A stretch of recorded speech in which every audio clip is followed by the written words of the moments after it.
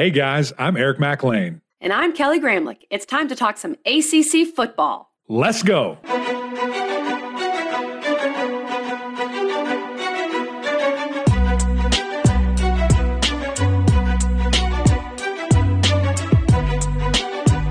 Happy Wednesday, everybody, and welcome into the Gramlich and McLean podcast, brought to you by our great friends over at Duke's Mayo.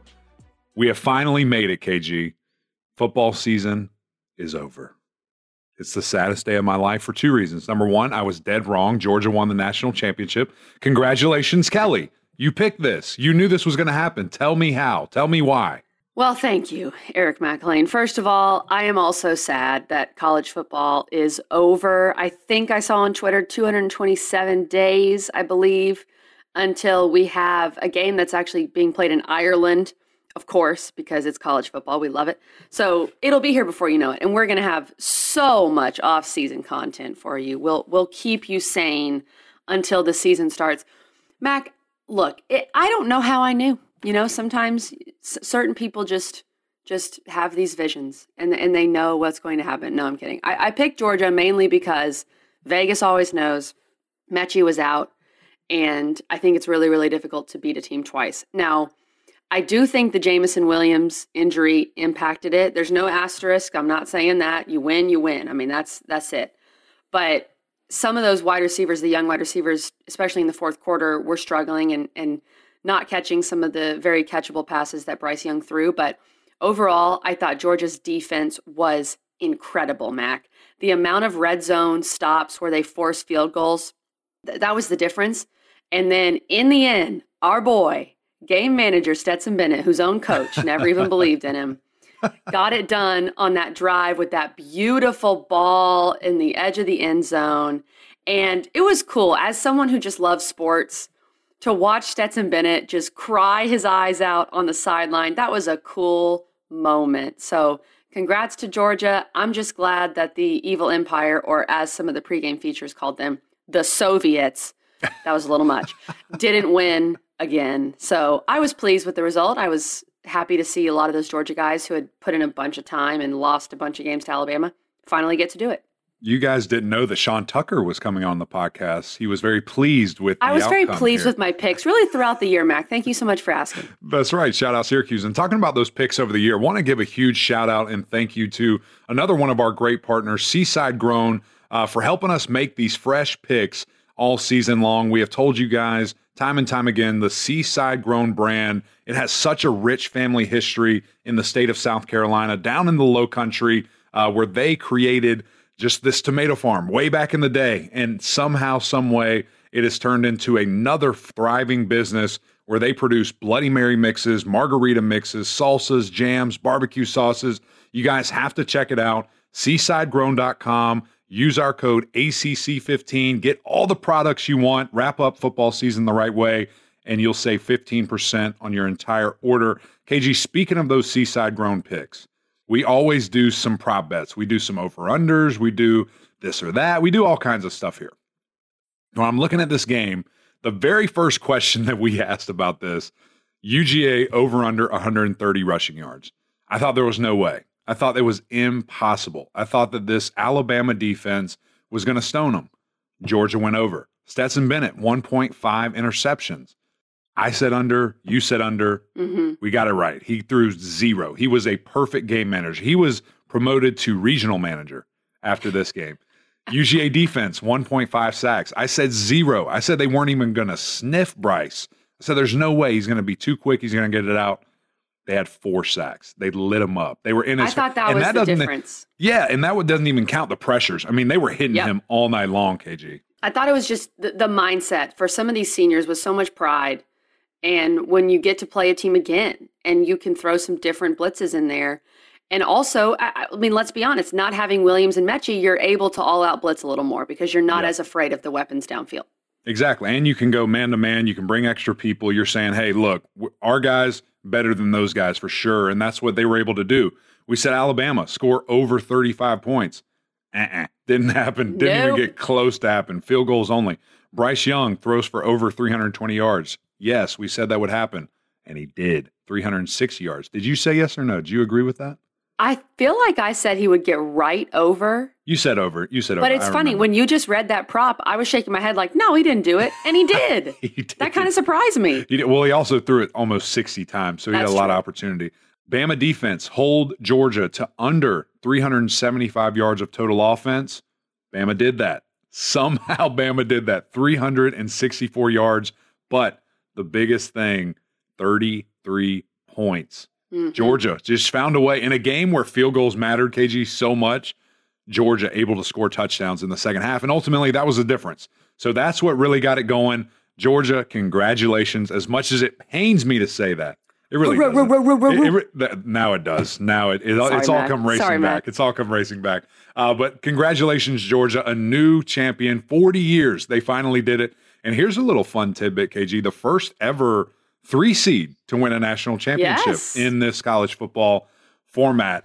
Really cool to see. Okay, guys, we are officially moving to the offseason. It's crazy to think about. We are starting ACC Under Review, Episode 1, the Pitt Panthers. This schedule coming up, guys, is absolutely loaded. We will continue our mini-series, ACC Under Review. We're going to dive into each and every ACC school to talk about their 2021 football season, and we're going to have some of your favorite writers, reporters, radio folks that cover your team to help us out.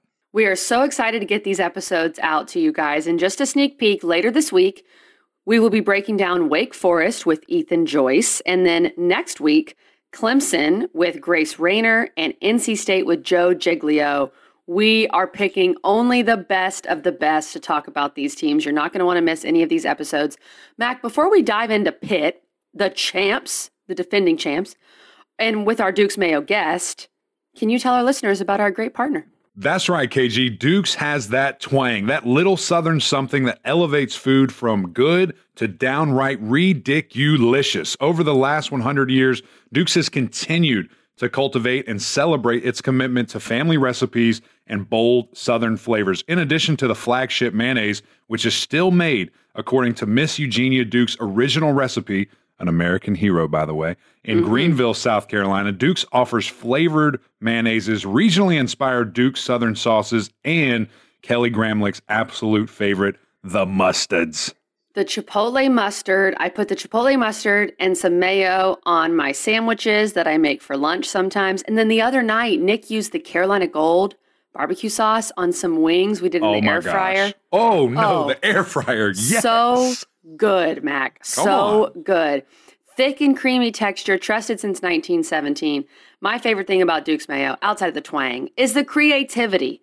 Listen to these flavors. Hint of lime, bacon tomato, habanero garlic, cucumber dill, fire-roasted red pepper. Are you kidding me? And all you really need is some bread and a jar of any of these flavors. You got a killer sandwich. If you want to add some meat, you want to do a tomato sandwich, you can, but it's not really necessary. Check out all of these amazing flavors. Go to dukesmayo.com. Embrace the new flavors with that same twang. Y'all, this episode, we're going to be talking about the Pitt Panthers, their historic run to the ACC championship, and who better to join us than our guy, Alan Saunders. Alan covers all things Pittsburgh for Pittsburgh Sports Now and Pittsburgh Steelers Now. We had a blast with Alan. Go check out all of his great work. You can find him on Twitter at @Saunders_PGH. But for now, let's talk about the champs, the Pitt Panthers.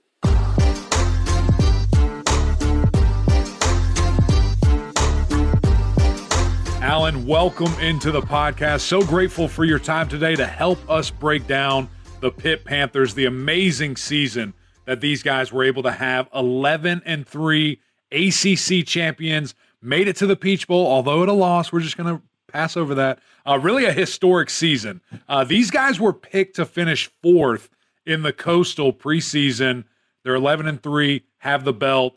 Just wanted to know your thoughts. I mean, overarching of this season, what it meant to the Panthers.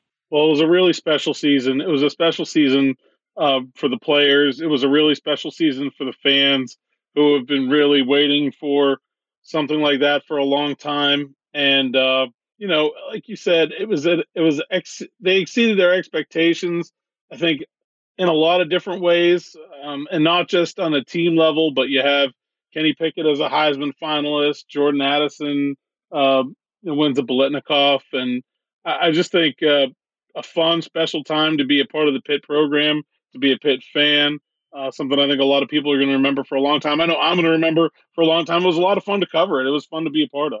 Is this something? I mean, this season, you've covered these guys. You know them. You kind of have your own expectations that maybe do not are in line with other people. I mean, did you see something like this happen? Because even when I look at Kenny Pickett and I see the things that he was able to do this year compared to others, I mean, this was a massive leap, I feel like, for the Pitt program in general.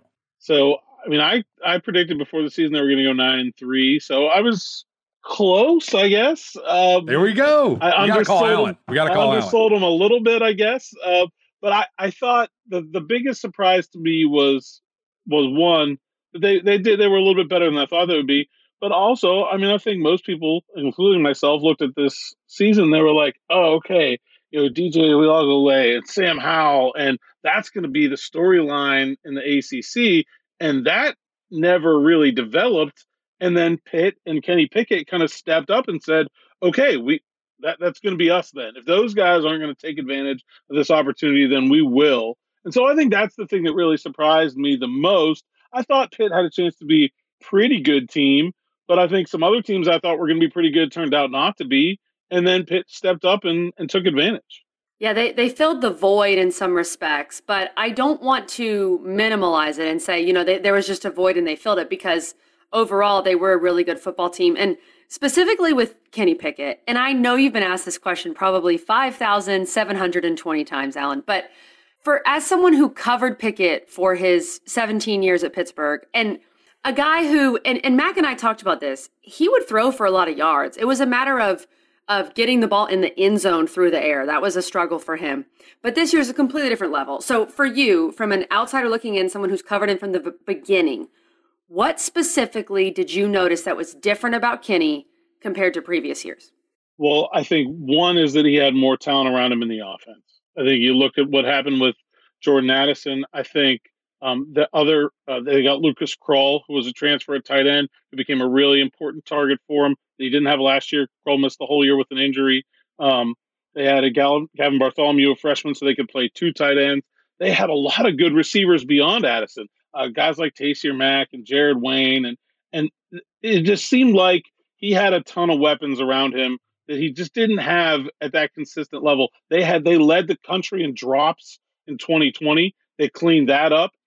They ran the ball more effectively than they did. They cleaned up their short yardage offense, which, I mean, he's a part of, but that's mostly stuff that's outside of his control. But if the quarterback is getting you to 3rd and 1, and then the running game can't get you another set of downs, if the quarterback's getting you inside the 5-yard line, think back to that game at Penn State. I don't think I can put that on Kenny Pickett, right? That was a failure of the offense. So I think the biggest difference was that the offense around him worked better, and it just gave him more opportunities. They sustained drives. They scored when they got into the red zone. And so he was the biggest recipient of all that additional offense that they got. And then I think once that started, then I think you saw, like, Pat Narduzzi's a defensive coach, and a lot of defensive coaches are not comfortable with throwing the ball 75% of the time in games. They don't want to do that. But I think then once you saw things start to work, you saw the trust, and then you said, okay, we can just turn this offense over to Kenny Pickett, and that's going to work, and we can let them run with it. And there you go. You think back to that 2018 ACC championship game, that trust wasn't there then, right? That there wasn't that faith that if we let Kenny Pickett throw the ball 50 times a game, that's going to lead this team to victory. And so I think because it worked in the team concept, it worked really well for Kenny. Individually, I mean, he's pretty much the same guy I always thought he was. I think he got better at reading defenses and really making judgments and decisions quickly and getting the ball out on time. And if the first read wasn't there, he was immediately the second and deciding when to run. I think all that was his improvement. But I think the biggest thing was just the offense worked better altogether. Alan, I totally agree with you. And I think when you look at, Kenny's progression and his evolution, if you will, getting better as a quarterback, I mean, a lot of people think, okay, yeah, he's been there so many years. He should have this, on key. But really, this was just year 3 for him in Whipple's offense. And you think of, okay, when do guys start making that kind of generational step? It's their junior year. And that's essentially, this was his junior year of this offense. And so his progressions. He was able to go through them so much quicker. His overall understanding and ownership of the offense, everything that you just said, I mean, he was buzzing through it. I wish that the NFL has an awesome camera that really captures the quarterback's eyes. We've seen it from time to time in college, but there's a couple of clips where you can just see Kenny go 1, 2, 3, nothing's open, check down. 1, 2, 3, nothing's open, extend the play, and then hit a big home run. And I think that's what's so attractive. I mean, NFL scouts, this guy, he has a chance to be the first quarterback taken. I think it's going to happen. I hope it's with the Steelers. What a perfect dream would that be for him to stay in the Steel City. But just overall improvement was really, really impressive from Kenny Pickett. Well, and Mac, let's ask Alan, because I know, Alan, you also cover the Steelers. You cover everything Pittsburgh. Is that something that you would like to see happen? Part of me is thinking that's a lot of pressure. You're coming in, you're replacing Ben Roethlisberger. Like that's almost too much. What do you think? I think the Steelers have kind of played themselves out of where Kenny's going to be picked. True. Probably. They can't pick higher than 19th now. I get the feeling that that would be kind of on the low end of where he's going to end up. Anything can happen. Draft day, sure. But I think that's less likely. I also think the Steelers just have they have so many needs that I just don't think. I don't know. I don't know what's going to happen with the Steelers after Ben Roethlisberger, but I would be kind of surprised if that thing is a first-round draft pick quarterback for next year. I think they're going to, look to the free agency or try to make a trade, or if they can't do that, go with Mason Rudolph for a year or two and see what happens. I just think they have a lot going on. It's a very new thing, and they're getting a new general manager now. It's been reported, so I just have a hard time seeing them deciding that they're going to be a late first round pick and that's going to be a quarterback, and that's the way they go. So I'm kind of skeptical that that's the way that happens. I think there's a lot of places. I think Carolina is a good fit for him. I think Atlanta is a good fit for him. I think New Orleans is a good fit for him. And all those teams are going to come ahead of Pittsburgh. I just don't think he'll be there, most likely. NFC South. We'll see. That would be really fun. That'd be really fun. He's fun familiar with the territory playing in the ACC. Sure, of course. I mean, the fake slide happened in Bank of America, so it's that's right. Come on. It's kind of perfect. Okay, we need to ask about the quarterback situation next year, because I liked what we saw from Nick Patty before he got hurt. But when he got hurt, and I'm not asking for a hot take for you, Alan, on opt-outs and all that stuff. That can be debated forever. But they kept showing Kenny up in the box. And he's a guy, normally when a guy who's going to be the first quarterback taken is not in the playoff, you kind of assume, okay, he's going to opt out. What I know about Pickett, we've had him on the podcast, I thought he might play just because it's obvious how much he loves Pitt and his teammates. And when they panned to him, I know you were at the game, but when they panned to him, it looked like he would give anything when Patty got hurt to go down there. Is that the vibe you got from him? Yeah, I mean, Kenny's a super competitive guy. I think that's one of the things that makes him really attractive to NFL coaches and scouts is not just his physical ability. And like Eric talked about, his reading defenses, and that's impressive too. But I just think his toughness and his competitive drive is like, there's a lot of quarterbacks that don't like getting hit. That, like, you kind of look at him and you say, like, does this guy love football? Like, he loves being a quarterback. He likes being the star. He likes having his name on his face on a poster. But like, does he love like getting in the mud and getting hit and getting? And you saw that Clemson game where he's running for that first down and he's taking a big hit. He gets up and he flexes and he's like, that's Kenny Pickett to me. And so I just think when you take a guy like that and you put him on the sideline, this kid had to be killing. Oh. He had to be beside himself that entire game of just not being able. And him and Nick Patty are close. They've been together for a while. They're both from New Jersey. Came to Pitt. He really wanted him to have that opportunity. Yeah. But man, I think he'd have given a lot to be back in that huddle at the end of that game. Oh, I don't feel think like they had to hold him back, Mac. Right. I think there were Mac-sized guys in that booth and I'm sure they were there before the game, and they said, look, if Kenny tries to go down at halftime, you literally stop him. I mean, you put him on the ground. I bet they didn't take his helmet to Georgia. I bet they left right. in Pittsburgh on purpose. That's right. Well, hey, listen, we could talk about Kenny this entire episode. I mean, the things that he has done, accomplished, the money that he is about to make is tremendous. And that's what's all great about college football is that you can have this type of example, and I hope these other quarterbacks, these other position players will see this and that there is benefit in growing your brand, growing your stock, and coming back to school. Not everybody can be a first rounder in 3 years. But I want to take a glimpse into next year before we move on to any more review of this season and looking at that quarterback position. I mean, is it Slovis's to lose? I have to think that he came there to play. I have to think that this coaching staff said, "Hey, buddy, this is your job. If you want it, you just got to come over." Am I right there? Have you heard anything? Is this going to be a true competition in spring? Well, I asked Pat kind of point blank, and he said there will be a competition. I think Nick Patty is an underrated player. I think he can be a good quarterback at this level. I think Keaton Slovis is a guy who's very interesting. If you get the freshman year version of him, right? Who are we getting? That's right. Who are we probably have get? An All-American and another Heisman candidate and a first-round draft pick. And if you get the junior year from USC version of him, I'm not sure that's definitely better than Nick Patty. And so I think this is an instance where, I'm sure they told him, we'll come in, we have room for you. But if I was coming into that situation, if I was Keaton Slovis after the season, I had just put down, I would want that competition. I would want to prove that, hey, I'm the guy that you thought you were getting.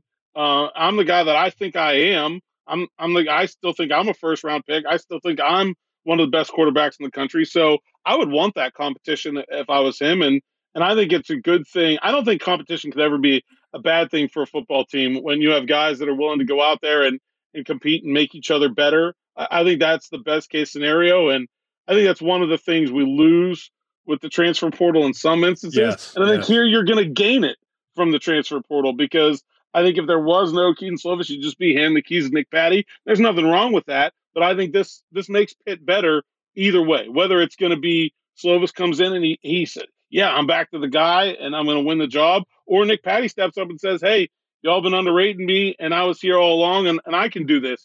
Either way, that's better for Pitt. Listen, I completely agree with you. And when you see that, you talk about that competition, you talk about, okay, that breeds greatness is when you can have somebody to really, push you and that is on your heels, or maybe you're fighting to get in front of, man, it just, the best will come out of that. I feel very confident.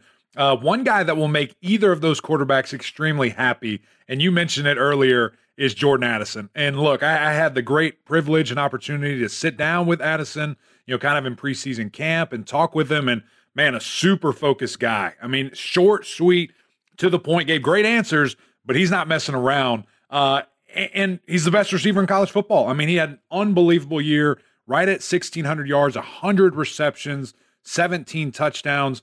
I mean, what's the ceiling for this young man? Are we going to see improvement next year? I know his quarterback's gone, but just from a personal standpoint, I mean, what even can he get better at? He's so driven and so focused. I think you hit it right on. It's like he came in as a freshman last year, and we're like, what are your goals? What do you have? I want to be the best receiver in the country. And then he went out and did some stuff. Okay, there it is. Only took him 2 years to accomplish that. Wonder what he's going to do with his third. I just think he's really focused on improving himself. I think he's now had 2 coaches in 2 years at that position. He's going to have a third. Brennan Marion moved on to Texas. That hasn't seemed to bother him. And actually, I think it seemed to help him. He's a very self-motivated, very driven kid. And he's going to make whoever is the quarterback look really good most of the time. And I think the rest of the receiving room is really good too. They got a transfer from Akron, Kanata Mumfield, who's supposed to be pretty solid. They get Jared Wayne back. He's a big guy who can make him. He's pretty much open on every play. He's tough to cover. Gavin Bartholomew was a freshman tight end they really like. So I think that's one of the reasons they end up with Keaton Slovis is it's a really attractive place to go be quarterback right now. As you look at what you have around you, the whole offensive line is coming back, all 5 guys. I don't know what more you could ask for as far as a returning talent standpoint on that offense. It's really impressive with Pitt because Pickett's leaving, but it feels like the rest of the apparatus is still there. And so it's going to come down to which of these quarterbacks, and who knows, it's going to be a competition, I would assume, but which of these quarterbacks can activate the weapons. And Mac, our guy Allen did address some offensive line, but I generally defer to Mac on any offensive line questions. Mac, do you have any specifics that you want to get into with the big uglies? Well, let me tell you this. The fact that they all announced that they're coming back is massive. Yeah. I mean, it's such a huge thing because, I was really talking with folks right at the end of this year, and they're like, okay, can Pitt repeat? Are they going to be able to build on this? What is it, a one-year wonder? And I'm like, man, they're just potentially losing so much because you have no clue at that time, right? And I'm listing off offensive linemen they're going to be leaving. Kenny's that's gone. A couple of skill players might decide to leave. And I'm like, I just don't know. I don't know if they can do it, when you have to totally rebuild. But for all 5 of those guys to come back, Alan, it's a huge testament, I think, to the program, to what they believe in, and the fact that, okay, maybe there's some more out there that these guys can get. Do you have any insight into that decision, why all 5 of them said, let's run it back one more year? I think it is the number one thing that you can point to. I mean, yeah, they got a really good player in Kenny Pickett, but if you really think of like what has made Pitt different from the time that Pat Narduzzi came here until now, it's that they have built a culture where players want to be there and they want to stay and they want to get better. And Kenny is an example of that. But you think the year before, Damar Hamlin did the same thing, was, an all ACC type safety. And he can decide to come back for his extra year before he goes to the NFL. Now you have the whole offensive line coming back. It's not like Kenny was like a one-off thing. This has been a trend with this program. And you look at the transfer portal, they're bringing in as much as they're taking out. Like there's no 10, 11, 12 guys leaving Pitt every year. And if there are, they're guys that are at the bottom of the depth chart looking for an opportunity to go play. They're not losing key pieces left and right. And so I just think that the culture of the program, that guys want to be there, that they feel like being there makes them better, that their best way to go have success in the NFL is not to go run to the league, it's to stay at Pitt. I think that just says so much about the way Pat Narduzzi has built up that program into a place where it's a destination, not just from recruiting, but they guys want to be there. And so, yeah, I mean, you should get the whole offensive line back, and every team in the country would be begging to have that situation. And I just think that's so rare right now. Is most of the narrative we talk about this sport is like, oh, everybody wants to transfer, everybody wants to go to the NFL early, and here you have this program doing it really the complete 180 and having success with it. I think it's a great thing. In 2022, it says everything you need to know about the program when you have stuff like that happening. Now, I mentioned pretty much the whole apparatus coming back offensively, not Kenny Pickett and not Mark Whipple. That's the other big factor. And obviously Pickett and Whipple, and Pickett even talked to us about this, they had a connection. There was no doubt about it. So what have you been hearing, Alan? Well, let's put your reporter hat on for a second. What do we know about who could potentially be calling the plays at Pitt? Very little. Pat is pretty close to the vest about his coaching hires.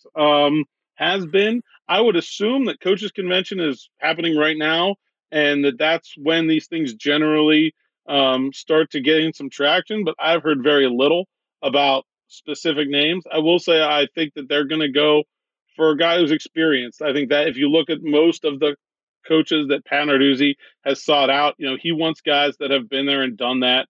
And you look at Mark Whipple, which was a hire that I think when he made it, some people kind of scratched their heads, like, oh, this is a guy in his 60s, and he was around back when Ben Roethlisberger was young, and man, like this, he was nominated for the Broyles Award. I think he was like a semifinalist. And I asked Pat, I was like, you think about, okay, who's a Broyles Award guy? Oh, it's that like hot young assistant, right? That guy that you think is going to be that next big thing, and here's a guy whose next big thing is like golfing, probably. And but I just think that's what Pat is comfortable working with, is that he, especially on the offensive side, he wants a guy that he has full trust in to say, hey, you call the plays, you put in the playbook, you handle the quarterback. I'll tell you when I want to kick a field goal and when I want to go for it on fourth down. And that's about it. Like, that's all you. And so I think he wants somebody that's experienced, that he has a lot of trust and faith in to really, I mean, it's almost like a co-head coach, what Mark Whipple was. And so I think that's going to be an attractive job for a lot of people. And I do think, though, you're going to see an experienced coach. That'd be my biggest thought about the position right now. So, Alan, I want to get into a little bit of tea here, man. What happened? Why did Mark leave? I mean, I have no insight into this. It sounds like it was a pretty good situation. If that's truly Narduzzi says, hey, this is your baby. I'm not touching it. Do whatever you want. I mean, why leave that? Was there some type of rub? What was the deal with why that happened? Because it was kind of awkward on our end, at least, covering the Panthers there.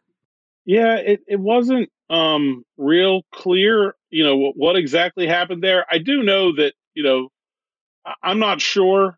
His contract was up. Mark Whipple's contract was up with Pitt after this season. And so I'm just not sure that there was an agreement there that anybody wanted to commit to in December, and there was an opportunity for him to go somewhere else, and he took it. I think that's kind of the gist of what I'm getting. I don't know if it was necessarily money. I assume Nebraska has lots of it, but I just think it was mostly about a commitment at that point in the calendar that he wasn't necessarily getting from Pitt, that he got somewhere else. And I think maybe if you want to levy a criticism against Pat Narduzzi, is that he's not necessarily always had the reputation as being the easiest guy to work for, I think. And so, maybe while, it's nice to have that responsibility, it's also a lot of responsibility. It's also, that there's a demand there. And so I think it was mostly an amicable separation, and that both sides kind of had decided that it was probably in the best interest if everybody moved on. Well, Alan, this is a perfect segue for me to tell Mac that my contract is expiring with the Graham Licking Mac Lane podcast. Oh no! And so I've actually been hearing from some big institutions in the Midwest. So we'll get into that a little later, Mac. Okay, we haven't even talked about defense yet, Alan, and this is so what Mac and I do, because I only played offense and Mac only played offense, like literally. So we need to get into the defense for Pitt. I love that you own that, by the way. Hey, listen, nobody on this podcast, except for maybe you, cares about defense. Let's be honest. It's all about scoring points, moving the ball, getting all the stats. If I gave up a 2, I was going to make a 3. That was my my strategy. But this defense really good against the run overall, and playing man-to-man as they always do. That's what they do. And the defense stepped up at times. I think we talked so much about the offense this year, which was the story, but the defense still stayed solid. It felt like there wasn't much of a drop-off. What's your overall breakdown of what you saw from Pitt's defense this year?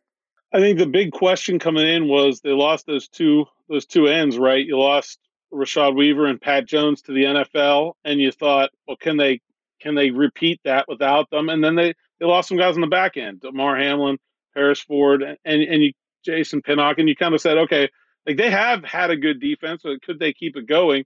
I think the question on the defensive line has been soundly answered. You got Haba Baldonado had a fantastic year. I think you like what you see out of John Morgan. Dayon Hayes was a man possessed in that Peach Bowl. And so I think what Charlie Partridge has done with that defensive line unit, super impressive. They're not going anywhere. They've got a bunch of 4-star guys that they recruited that were really highly rated that can't get on the field. They have an embarrassment of riches there. So I think the run defense and the pass rush part of things, we should feel really confident about going forward. The 2 losses you can really point to, though, is that parts of their secondary did get exposed, and not by, Alabama, by Western Michigan and the Miami team that kind of struggled at times. Now, I think Van Dyke is a good young quarterback, but that's a matchup that a defense like Pitt should feel comfortable going into, and instead they kind of got exposed. So, I mean, part of it is the scheme. They ask a ton out of their defensive backs. The corners on the islands. But the safeties are even in a worse position than the corners, because they're in basically man coverage and they're 12 yards off the ball. And it's really, really difficult when teams are running RPO slants and they have a run responsibility, they have a pass responsibility. They're going different directions, and they got picked on. And so I think there's room for improvement there. They're, again, going to lose some guys. If there's a question about that unit, though, it's the linebackers that are responsible for those short zone coverages and the safeties. I think there's some legitimate concern there. I think Brandon Hill's a good player, but if you're going to be worried about a part of Pitt's defense, I think that if can they avoid getting getting RPOs slanted to death like they did against Western Michigan? And can they keep those big plays, which really was what hurt them against Miami, from happening on a consistent basis? If you want to take a team from having a really good, really fun, historic year and going to the Peach Bowl and turn it into a team that's a contender for the national championship, you got to find a way to win those games. And so I think that's probably where that next step lies. Okay, Alan, you bring up Western Michigan, and now I'm just going to play the what-if game really quickly because I tweeted this out after the ACC championship game, and it's so fascinating to think about. If Baylor still beats Okie State and Georgia beats Alabama, which this podcast is going to come out after the Natty, so Georgia may have done it. We don't know right now, just being honest. But if Georgia had beaten Bama in the SEC titles, you got a 2-loss Bama, and you have a 1-loss Pitt who didn't lose to Western Michigan. Do you feel like this Pitt team, again, just pretend Western Michigan didn't happen, do you feel like they had earned enough respect to possibly get in the playoff? Yeah, I think if they had beaten Western Michigan, they would have been, the way the rankings, you always, they're sticky, right? Yeah. So like that game against Miami, it would have been way up top 10. They'd already been a top 10 team going into that game. So they wouldn't have fallen that far. And yeah, I think they would have ended up there if they hadn't lost to Western Michigan. But, talking to some guys on the team, their kind of thought was like, they're not sure that season happens if they don't lose to Western Michigan. That was really like a turning point for them where they kind of said, look, we have too many seniors. This is it for us. Like, we're not going to go out as the Pitt team that lost to Western Michigan. Like that, it's not going to be how that we're going to let ourselves be defined. And they went out and did it. And so I don't know that they only lose one the rest of the way if they win that one. Who knows? But I do think that's the thing that if you want to say, okay, what's next to Pitt? What's next for Pitt? Is that and that's been a thing. It's not just been this year, right? I mean, they had a good start last year, and then they lost that overtime game at Boston College, and they lost to Louisville at home in a game. I think they were like 17-point favorites. Like, you got to be able, if you want to be a championship team year in and year out, you got to win the games you're supposed to win. That's been a thing for Pitt, and so I think that's the next thing for them is to find a way to clean those games up, because you're not going to beat Clemson every time you play them. You're not going to beat Miami every time you play them. You got to be able to win those other games. We have a name for it, and it's called pitting. It's called Clemsoning. It's called whoever-ing. Just add that to it. Oh, don't say that, Matt. You've got to get over that hump. You have to take care of things when you're supposed to. And, not just get up for the big games, not just get up for the Clemson, for the Tennessee. You have to then go the next week to beat a struggling Miami team, to beat a much lower caliber opponent in a Western Michigan. And that's how that consistency, honestly, is my biggest bone to pick with most of the ACC is that, okay, we have to raise the elevation to here. You have to win those games that you're supposed to on a regular basis and then win the toss-up ones every now and again. So that's really my biggest thing. And can Pitt do that? I certainly think the leadership is there. The talent we've seen for sure there. So now I got to ask you, Alan, we've gone through it. We broke down 21 as best we can. 22 next year. So much returns offensively. Coaching changes, surely going to be different. But what expectations on January 10th should we place for the Panthers going into the 22 football season? Well, I don't know how you can consider them anything other than the favorite to win the Coastal Division again. I mean, I think that's fair and deserved. They've put themselves in that position. And, I like Miami's trajectory with a new coach and a young quarterback. And Virginia is going to be dangerous as long as Brennan Armstrong's there. But I think it should be Pitt and everybody else in that division. And then we'll see. I don't expect Clemson to be down for very long. And they can certainly be back to being the kind of unstoppable force that they've been. But I think that's a fair expectation for this team and where they've been and where they're going. I think if you win the conference and then you go out and you're going to lose your quarterback and you get one of the very best out of the transfer portal, you should expect to be right back in that conversation again the next year. And they got a tough non-conference schedule. They got Tennessee, they got West Virginia. They have to go to Western Michigan, although Caleb Ellaby and Sky Moore won't be there to beat them up this year. They're both declared for the draft, so maybe that'll be an easier trip.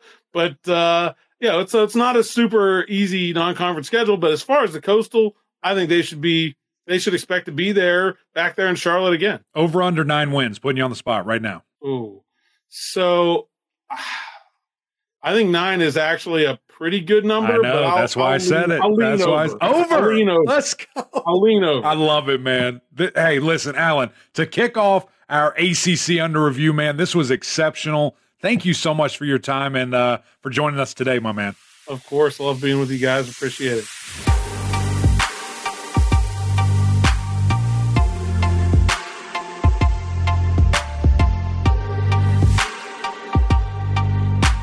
Thanks again to Alan Saunders for joining us. I discovered him trying to find a Pittsburgh radio guest for my radio show. And when he came on, he was awesome. And so since then, I've been following him on Twitter for all things Pitt. And he does a really, really good job. There were so many things that were interesting that Alan brought up. I think when we talk about this past season and we talk about Kenny Pickett and what he was able to do, I think we've obviously broken down Pickett's 2021, but I thought Alan brought a little bit of a different perspective. So that was really good. And then it's going to be so interesting to see what the quarterback position looks like next year. And look, I'm with Alan, Mac. I think Pitt should be the favorite for the Coastal. Now, when we get to July and people start going crazy and they start saying, oh, Miami's back for the 17th year in a row, we'll see. But look, right now, barring any crazy injuries or something, Pitt would be my favorite to win the Coastal. I think they've earned that respect. I like that as well. And I like the not even boldness, just the confidence that Alan said that with. I know it's his team. I know, people say, oh, he's a homer or whatever. That's his job. But I like it. I really do. And I think the fact that, you're going to have a great quarterback battle with Kedon Slovis and with Nick Patty, whoever comes out on top there, is going to be the best player. I think that's the best thing. I spoke about it many times in that interview, but, competition is really going to make the best guy come out of that, and all the skill players coming back. It's going to be very interesting to see what they do at OC. Everything that I've kind of been hearing is that they're going to the NFL and bringing someone back, bringing someone down. And I think that's going to be, just really interesting to see who they get, what can they do, and all that responsibility. So exciting times for the Panthers. Cannot wait to see what they look like in 22. But guys, we mentioned at the front of this episode, goodbye college football season. It's over. We will see you in so sad 227 days, 8 hours, 7 minutes. Cannot wait. It's the best time of year. We will see you on Friday because that's right. That's the thing is the games aren't being played, but the college football discussion and banter, it never ends. That's a 3-6-5 kind of situation. So stay tuned because we've got a lot of great stuff coming at you. That's right, KG. Guys, thank you so much for listening. Another great episode of Gramlich and Mac Lane brought to you by our friends over at Duke's Mayo. If you haven't already, go over to iTunes, follow our podcast, drop us a little 5-star rating, or write us a review. We would greatly appreciate that. But until next time, we'll see y'all.